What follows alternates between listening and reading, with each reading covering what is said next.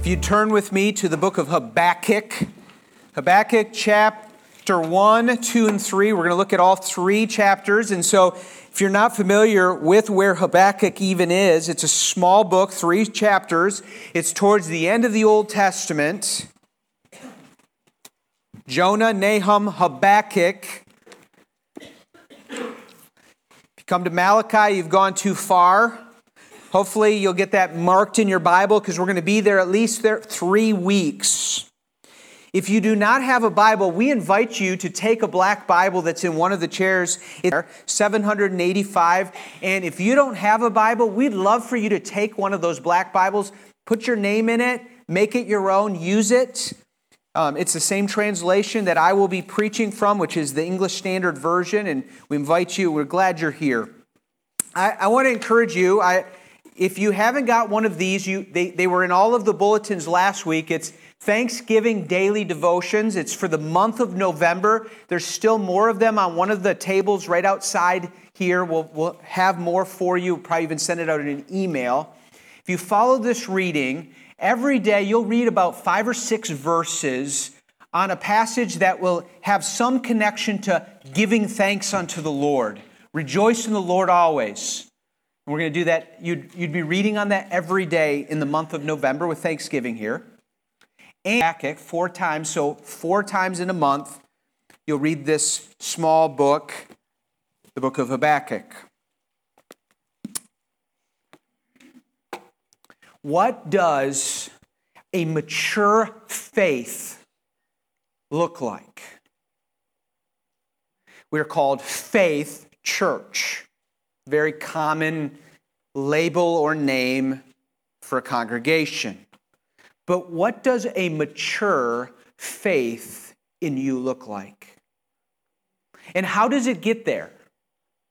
Is it possible for you or I to have such a living faith, let's use a different word, in God, so that no circumstance that happens to your life, nothing that happens and comes into your life can shatter a happiness, a joy, a comfort that you have in God that is real and lasting no matter what hits you? Is it possible for you and I, is it possible for a congregation of brothers and sisters, young and old, that gather together, they form what's called the body of Christ, to have that kind of faith that is shatterless no matter what happens? That the joys that we have in God, though you take all these things away, I can sing, all I have, hallelujah, all I have is Christ, with a smile on my face because I mean it. Of course, these questions will cause us and really test our definition of what is happiness and what is joy and what are the grounds and reasons for our joy and our happiness. Can we actually live in an evil world surrounding us? And frankly, if we open our eyes and look around, we're going to see evil and pain and hurting and suffering. Can we live in that world with eyes wide open and still have peace and joy and comfort? Well, that brings us to the book of Habakkuk, a 3-chapter book or a prophecy, or you could call it a psalm in some ways, or a prayer, or a song, and I'm going to call it a lament, the lament of Habakkuk. We don't know much about this man named Habakkuk except that he was a prophet of God. It says that in verse 1 of chapter 1. And he is given by God a message or oracle that he saw from God. It's a different kind of message. He put it into a song because we look at the very last word or phrase at the end of chapter 3, and it says, to the choir master with stringed instruments. And so some would say it's the last part that was put into song, maybe that last chapter maybe chapter 3. It could be that all three were put into song as they actually sung Habakkuk. And in this song or lament or book or whatever you want to call it, this man named Habakkuk has a conversation with God about the mess that's all around him. Do you look around and see a mess? Maybe you do, maybe you don't. There's a lot of good things. There's a lot of things that you might say, I'm just so thankful for. But if we open our eyes and we look around enough, we're going to see mess. We're going to see pain. We're going to see suffering. We're going to see trial. And it's going to happen even into our own lives. We're going to experience that pain. I want you to join me in meditating on this little prophetic book or song or lament in the month of November. And I'm going to preach it for the next 2 Sundays, so 3 weeks in all. And if you follow this reading plan, like I said, you'll read it at least 4 times. And I hope that these messages will help bring to life your own reading of these passages. In fact, you can read all 3 chapters in one setting. It literally takes you, if you read slow and out loud, it would take you about 11 minutes to read all 3 chapters. It's not long. I timed it. So let me help you this morning see the forest view of this book that sometimes you read it first, you read it by yourself, you might go, I didn't really get it. There's poetry here, there's imagery here. They seem to be referencing other things, and I'm not sure what he's talking about. I caught that. There's a phrase that makes a little sense. I think I can park on that. And so I hope that by God's grace, I can help all of us see this, the forest view of Habakkuk, meaning let's go up in a tower, let's look down and see the whole forest, and then maybe look at a few clusters of trees, really important trees that are in this Habakkuk, that we could glean and help our faith. And before I do this, I want you to have this in mind. The book of Habakkuk is a unique prophetic book that shows us the maturing faith that trusts humbly and persistently in God. This is a unique book that actually we sit and we watch, if we watch carefully, a man who's been given this prophecy and writes it down, that's the prophet Habakkuk. We watch him grow in his maturity of faith. From weaker in faith, he was already strong in faith in some ways, and he grows to a whole different level. Do you realize that's the nature of faith? I'm expecting you're here this morning at some level on the spectrum of faith. You might be at a place where you don't have any faith in God right now. You don't trust Him. You're just in a really difficult place in regards to God, and that's a bad place to be in life. Or you might have, by God's grace, are at a place where your faith in God has matured. It is grown. It's been strengthened. It is God's intention in this life to grow a people, to have a solid, steadfast, mature faith in Him.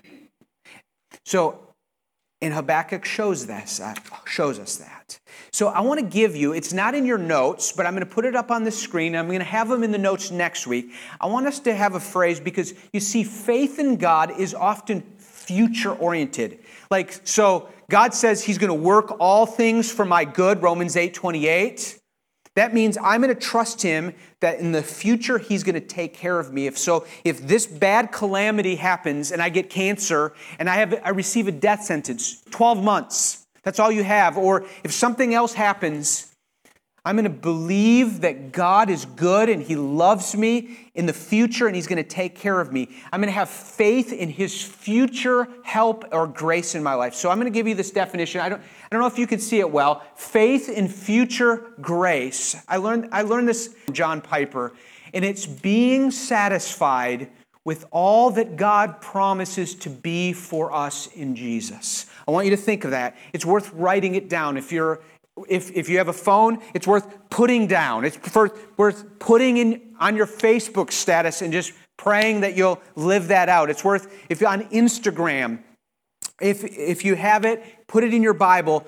Faith and future grace, the faith that you and I need to have to grow from here, barely trusting God or not trusting Him at all, to being at a place where we are growing and matured. It is being satisfied with all that God is for me and promises to be for me in Jesus. It is this illness. I'm still satisfied because God promises to be everything for me in Jesus. He'll never leave me or forsake me. He's going to take me home. I don't have the money I need. It's okay. God promises to be everything for me in Jesus. I'm lonely. I'm struggling with this. But yes, I'm learning that I am satisfied in all that God promises to be for me in Jesus. With that in mind, that definition of being satisfied in God, not in temporal provision. Being satisfied in God, not relationships. Satisfied God, not in money, not in pleasure, but in God alone. That is the matured faith and future grace. Now, with that said, let's look at Habakkuk. And the way I want to do it is divide it up into 5 sections, maybe 5 scenes, five divisions, 5 sections. And so let's look at that. And so you have them in your notes. If you had a bulletin, it's on the back page. And you can see them here up on the screen.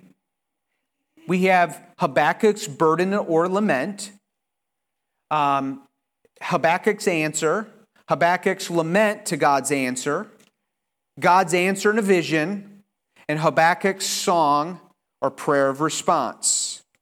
So let's look first of all at Habakkuk's burden. I wrote it down wrong. It's not burden, it's burden. Habakkuk, you'll remember that now. So it's Habakkuk. So let's walk through this Habakkuk, okay? So Habakkuk begins with his burden or lament or his cry out to God. The oracle that Habakkuk the prophet saw, verse 1. O Lord, how long shall I cry for help? And you will not hear, or cry to you violence, and you'll not save. And why do you make me see iniquity? And why do you idly look at wrong? Destruction and violence are before me.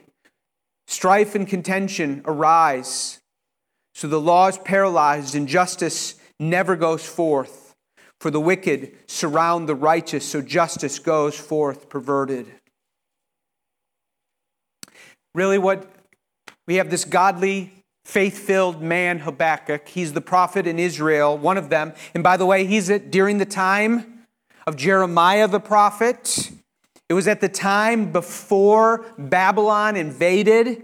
And in fact, it was when Assyria had taken Israel, but Judah was still with a king. But they were wicked.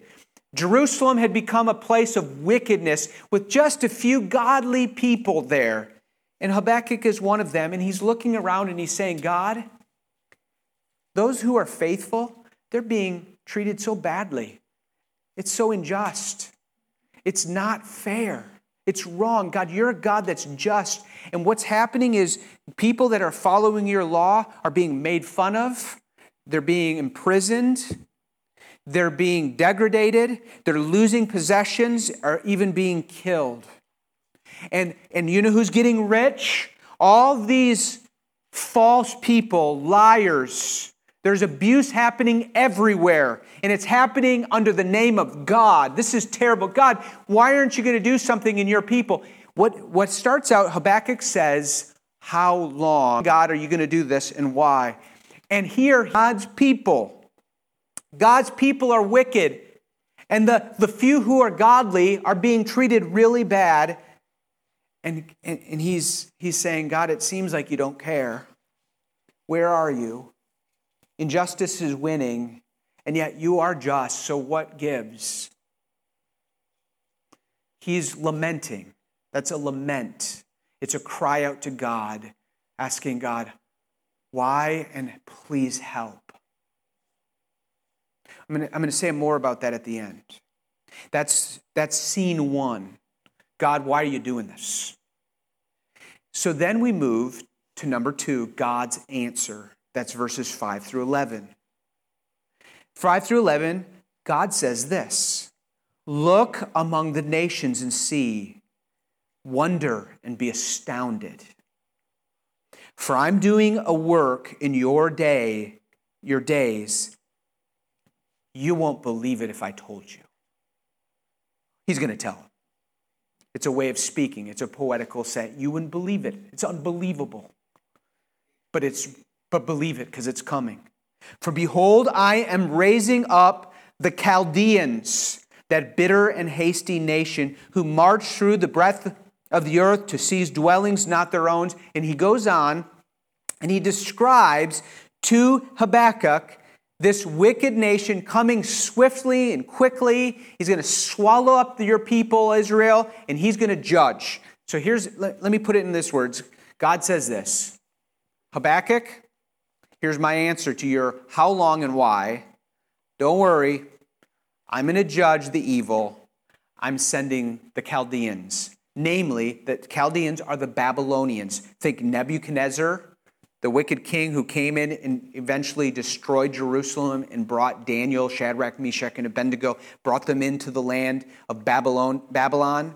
He says, here's my answer to your prayer right now of why and how long. I'm going to act, just wait. I'm going to do it in due time, and I'm sending the Babylonians to judge these wicked people that you're frustrated about and what's really evil. Just wait, it's coming. So we move to scene 3. Habakkuk laments to God about God's answer. So in verse 12, we pick up, and we go all the way to chapter 2, verse 1, where Habakkuk says, God, are you not from everlasting? Oh my God, the Holy One, we shall not die. O Lord, you have ordained them as a judgment, and you, O rock, see, there's faith. He trusts in God. He's struggling, though. You have established them for reproof. Look at verse 13. You who are of purer eyes than to see evil and cannot look at wrong, why do you idly look at traitors and remain silent when the wicked swallows up the man more righteous than he? You make mankind like the fish of the sea, like crawling things that have no ruler. And then he describes the Babylonians and what they do. So let me set the frame for you. So Habakkuk says, how long, God? Why are you allowing the wicked to flourish in this land? Why are you letting God's people be filled with wickedness? And God says, don't worry, I'm going to judge. And by the way, I'm going to send the Babylonians to do it. And Habakkuk says, God, you're righteous, but permission to speak? He's not happy. The Babylonians? Question mark. They're worse than us. I complained about the evil in the land of Israel, in Jerusalem. The Babylonians make our wickedness look like child's play. They're nasty, of all nasty. They're an enemy. Why would you do that? Your eyes are purer than anything. You can't look upon evil. You're holy. Why would you let something so unclean like these Gentile nations come and devour your people that you promised? It doesn't make sense. So I want you to think of it this way. Habakkuk asks God for help, cries out for an answer. God says, I will bring deliverance. And yet he answers him with an answer that Habakkuk didn't like.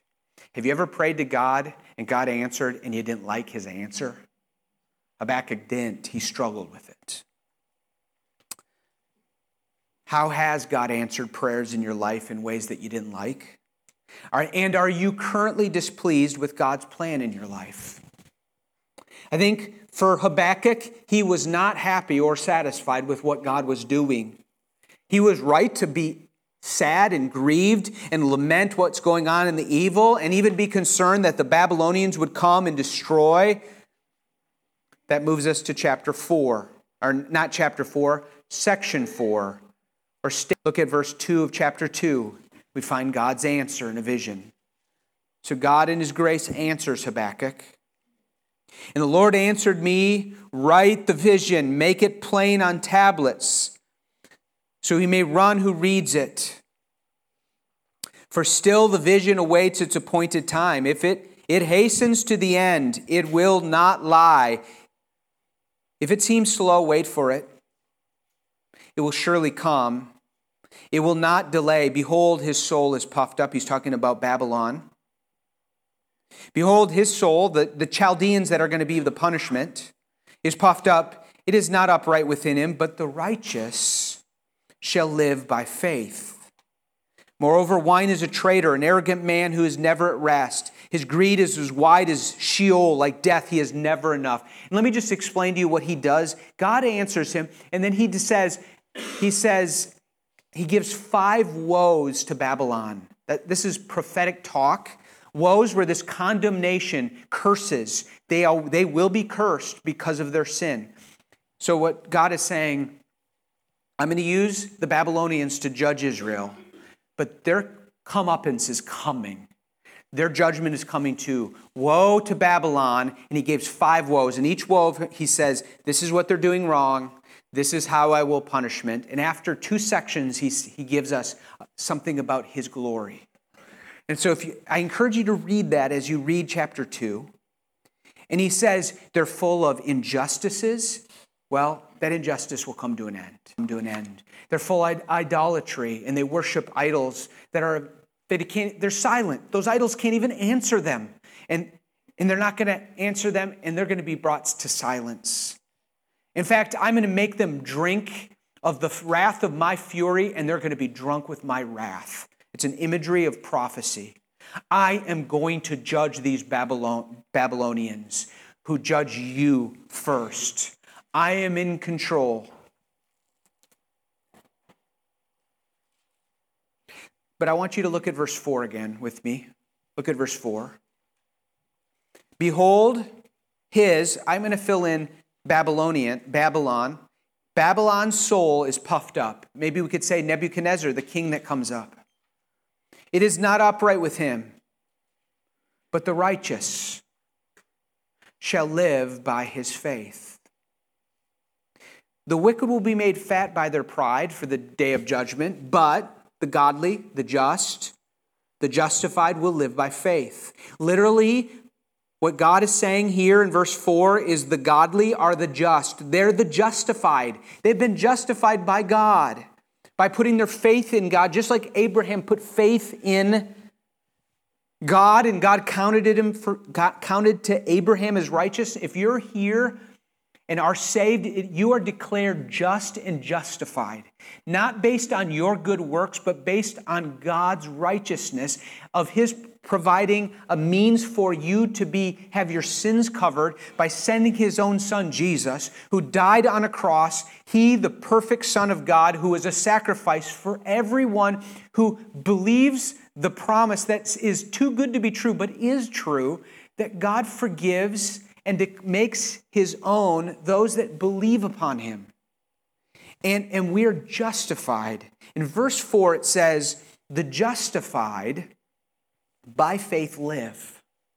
And that word by faith means by steadfast trust live. God's going to say to the prophet, I'm going to teach you to grow in this truth that my people who trust me, through steadfast trust in me, they're going to live and they're going to keep going on. And you're going to continue on in this trial, and yet I'm going to be there for you. Now, in the midst of these woes, these judgments upon this wicked nation that's going to come, Babylon, we get 2 perspective-shaping truths. Look at verse 14. In the midst of all these curses that are going to be upon the people, he says this, verse 14. For the earth will be filled with the knowledge of the glory of God as the waters cover the sea. What a beautiful passage. That is an underlinable passage. You need to ponder that. In the midst of all of this trial, of all this judgment, God breaks through and gives a glimpse of his glory. He wants us to rise up above the trees again and see all the perspective of suffering and saying, Habakkuk, what I'm doing here is something bigger than you could ever imagine. The earth will be filled with the knowledge of the glory of the Lord as the waters cover the sea. I am going to bring the knowledge of my glory with my justice and my holiness and my redemption and my salvation. It's going to cover the entire earth in a way, and this suffering will be worth it, and you're going to look back and you're not going to lament it anymore. You will rejoice in my glory, and it is going to come, and I have a bigger purpose. So hold on. The just, through steadfast trust, will live. By faith will live. He ends this section of saying, the wicked will not go unpunished. He ends with verse 20. Look at verse 20. But the Lord is in his holy temple.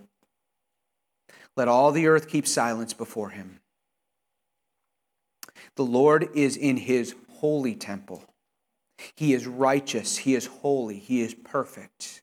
Yes, he will for a time allow wickedness to prevail, but he is in his holy temple. Let all the earth keep silence before him because he will judge. You better come to grips with it because it is coming. And in this moment of God's answer to Habakkuk, something happens. Because we then move into our last section, which is all of chapter 5. Where Habakkuk gives a song of response, a prayer of response. Look at verse 1 of chapter 3. A prayer of Habakkuk the prophet according to Shigionoth, which I'm not sure what that means. It's probably a musical term of lament. You actually find it in Psalm 13 from David.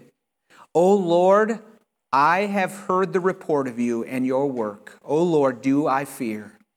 In the midst of the years, revive it. In the midst of the years, make it known. In wrath, remember mercy. Ever need to pray that prayer in wrath? God, your wrath is coming here, but in wrath, remember mercy. And then he gives a declaration of God's greatness. And in chapter 3, we find Habakkuk praying and praising. In fact, you could divide it up into 3 ways. In verses 2, he cries for mercy. Faith Church, we're a people that need to cry for mercy. 2, he declares God's greatness. And from 3 to 15, he declares how great God is. He remembers God's work of old, how he divided the seas. He's referring in some poetic language to the Red Sea and to the Exodus and to the stories in the book of Judges and in the book of Joshua. He's saying, God, you did all of these mighty things. You marched through the earth. You brought judgment to the nations. You pierced with your arrows. You are the mighty warrior over all. You caused the sun and the moon to stand still in place. You are God. And then he ends with a beautiful resolution of trust in verses 16 through 19. So let's go there as we wrap up. Look at verse 16. Remember what Habakkuk has just gone through. Things are really bad still in Israel, in Judah, in Jerusalem, his hometown. The wicked are prevailing, they're winning. He cries out for God's help. God says it's going to get worse before it gets better. In fact, a very evil nation is going to actually destroy all of you guys, or at least it's going to judge your nation and take it into captivity. And he says, but I'm also going to punish Babylon, and I have a bigger purpose in mind, and I'm going to do a great work in the world, and let all the earth. So how in the world does he move from how long, O God, and why to verse 16? As he says, my lips quiver at the sound, rottenness enters my bones, my legs tremble beneath me. He's being honest. I'm still overwhelmed by this truth I just heard. But look at verse 17. Though the fig tree should not blossom, nor fruit be on the vines, and the produce of the olive fail, and the fields yield no food, and the flock be cut off from the fold, and there be no herd in the stalls, yet I will rejoice in the Lord. I will take joy in the God of my salvation. God, the Lord, is my strength. He makes my feet like the deer. He makes me tread on high places. To the choir master with stringed instruments. So I just want to end with really 3 words, 3 challenges to us all as we go into a study of Habakkuk the next 2 weeks. In fact, I want to cover some of these in the next 2 weeks deeply. I'm going to go over them briefly. Faith Church, we must lament. Faith Church, God is both sovereign and just. And 3, Faith Church, faith in God is our life. Faith in God is our life. I pray that God in His mercy will teach us that in the book of Habakkuk. I do believe He intends us to grow and mature in our faith as we learn to lament, understand His sovereignty and justice, as well as that faith in God is our life. So we as a people need to learn to lament. We sing songs of praise. I sought the Lord and He answered me and delivered me from all my fears. Psalm 34. But we also cry, how long, O Lord? When will you come? We need to engage into the sufferings of those around us, so much so that we will cry out, how long, O God? When will you deliver? And what we find here, and we learn from both Habakkuk and read the book of Psalms, and you'll find that maybe a third of the Psalms are laments. They're cries out to God. And why would God do that other than to teach us that in this life where we are in the schoolhouse of faith to grow and mature, to be educated in our faith, we are going to be put in positions where things are bad and we're going to have to lament to God. So let me say it this way. You and I in this world live in a world that requires us to lament. And God has welcomed us to lament. I love what one preacher says, lament is how you live between the poles of a hard life and trusting God in His sovereignty. Say that again. Lamenting to God is how you live between the poles of the hard life and trusting in God and His sovereignty. I mean, if you live long enough and you have your eyes open enough and you have a heart for God enough that you see that if anybody is not trusting God, they're in a bad place and they're going to go to hell if they haven't been saved, your heart is going to be burdened enough to lament. You're going to lament your children or your family, meaning you're going to say, oh God, how long will you come and rescue my son? Will you rescue my daughter? Oh God, will you come and do a work in my neighborhood? Oh God, I drive through Flint and it's dangerous. I mean, Matt works in Flint every day and he knows and has dealt with the scenes of murder day in, day out. And he sees the corruption and he sees the pain. We all see it on our news. We should cry, oh God, how long? Oh God, come and bring mercy. Cause righteousness to come through Jesus Christ. Oh, bring your gospel and change people's lives. We need to be a lamenting people. We're not only a lamenting people. We are a praising people. We are an adoring God people. We are a trusting God people. But surely in this world, we must be lamenting people. And it is in lament that we move from how long, oh God, to as God shows us His character, as God works in our lives, where we're able to say, the Lord is my strength, and therefore I am to rejoice. He is the joy of my heart, even though I face the loss of all things. Though the fig tree should not blossom, though there be no fruit on the vines, though there's no cattle in the stall. His point is, it is the dark, cold winter where there is no food available to you and you have no provision. Everything that you thought would make you happy, secure, or satisfied is stripped away. And he says, yet I will rejoice. I'm invincible because my faith in a good God who loves me has captured my heart now. He is good. How do we get to that? I would say that one of the ways is we biblically get on our knees and lament with this Bible in our hands and with a community of people surrounding us and helping us to lament with God's promises. Lament can be defined as a loud cry, a howl, or a passionate expression of grief. In the Bible, it's often, how long or where are you? What are you doing? If you love me, why is this happening?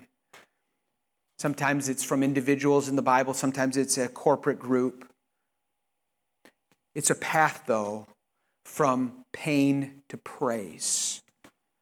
That's the first thing. The second is just this. God is sovereign and he is just. I do not have the philosophical answers to why little children are abused or killed. I have adopted nephews and nieces where some of them had, because of their biological parents, one of them was a twin, and their twin was murdered by dad. We all can imagine some of the worst atrocities, and we think of them especially to the most innocent children. And I think we go there because it seems injustice. Why, oh God? I don't know why. He doesn't tell us why. But what he does tell us over and over again in his word, that he is righteous and just. He is in control, and someday he's going to bring complete justice and he's going to remove all tears. God is sovereign, all-powerful, and he's perfectly just. He's always right and always good. As we study the Word of God, we see that. And the man or woman of faith, slowly and steadfastly on their knees, lamenting to God, grows to learn this. And by his Spirit, he teaches us in the midst of evil. And someday he'll punish all evil. What this means is man is free to choose, and man chooses evil. Man is responsible for their decisions and will be held accountable for their evil. And yet God is absolutely sovereign. His sovereignty is consistent with his justice and goodness. His sovereignty means that we can have promises like Romans 8 that we preached on in the month of September, that God works all things together for good for all those who love him and are called according to his perfect purpose. If God is for us, who can be against us? But remember that in that portion of Romans 8, he says, as it is written, we are like sheep to be slaughtered. His point is, we are being killed all the day long. But we know in all these things we are more than conquerors through him who loved us. For I am convinced that neither death nor life nor anything will keep us from the love of God, because God is in control and he's going to make all things right in the end. Brothers and sisters, we must remember that God is on his throne and he will judge all sin and iniquity and trespasses. That means yours and mine, unless it's covered by the blood of Jesus Christ that he did on the cross. And he will judge all wrongdoers and he will make all things right. And we must trust that, and we must cling to that while we still go on loving and living in a world while there is brokenness. Satan is working overtime in this world, but he is still a pawn of God. He cannot do anything apart from God's ultimate permission, and someday he will be ultimately, fully defeated. It's guaranteed by what he did, what God did to Satan, and what he accomplished on the cross. Read Colossians 2. My last thing that I want us to end with is faith in God is our life. Faith is necessary because we don't see all these things. We see the sin, we see the decay, we see the struggle, we see the pain. And yet, we see like Habakkuk, it's crumbling down on them. And what? It's going to get worse before it gets better. And yet God goes, open your eyes. I'm going to show you a vision, Habakkuk. Open your eyes, Faith Church. I'm going to show you a vision. The earth will be covered with the knowledge of the glory of God. Did you see the Atlantic Ocean when you traveled there? See how wet it was? Full of water? So will be the earth with the glory of God and the knowledge of God.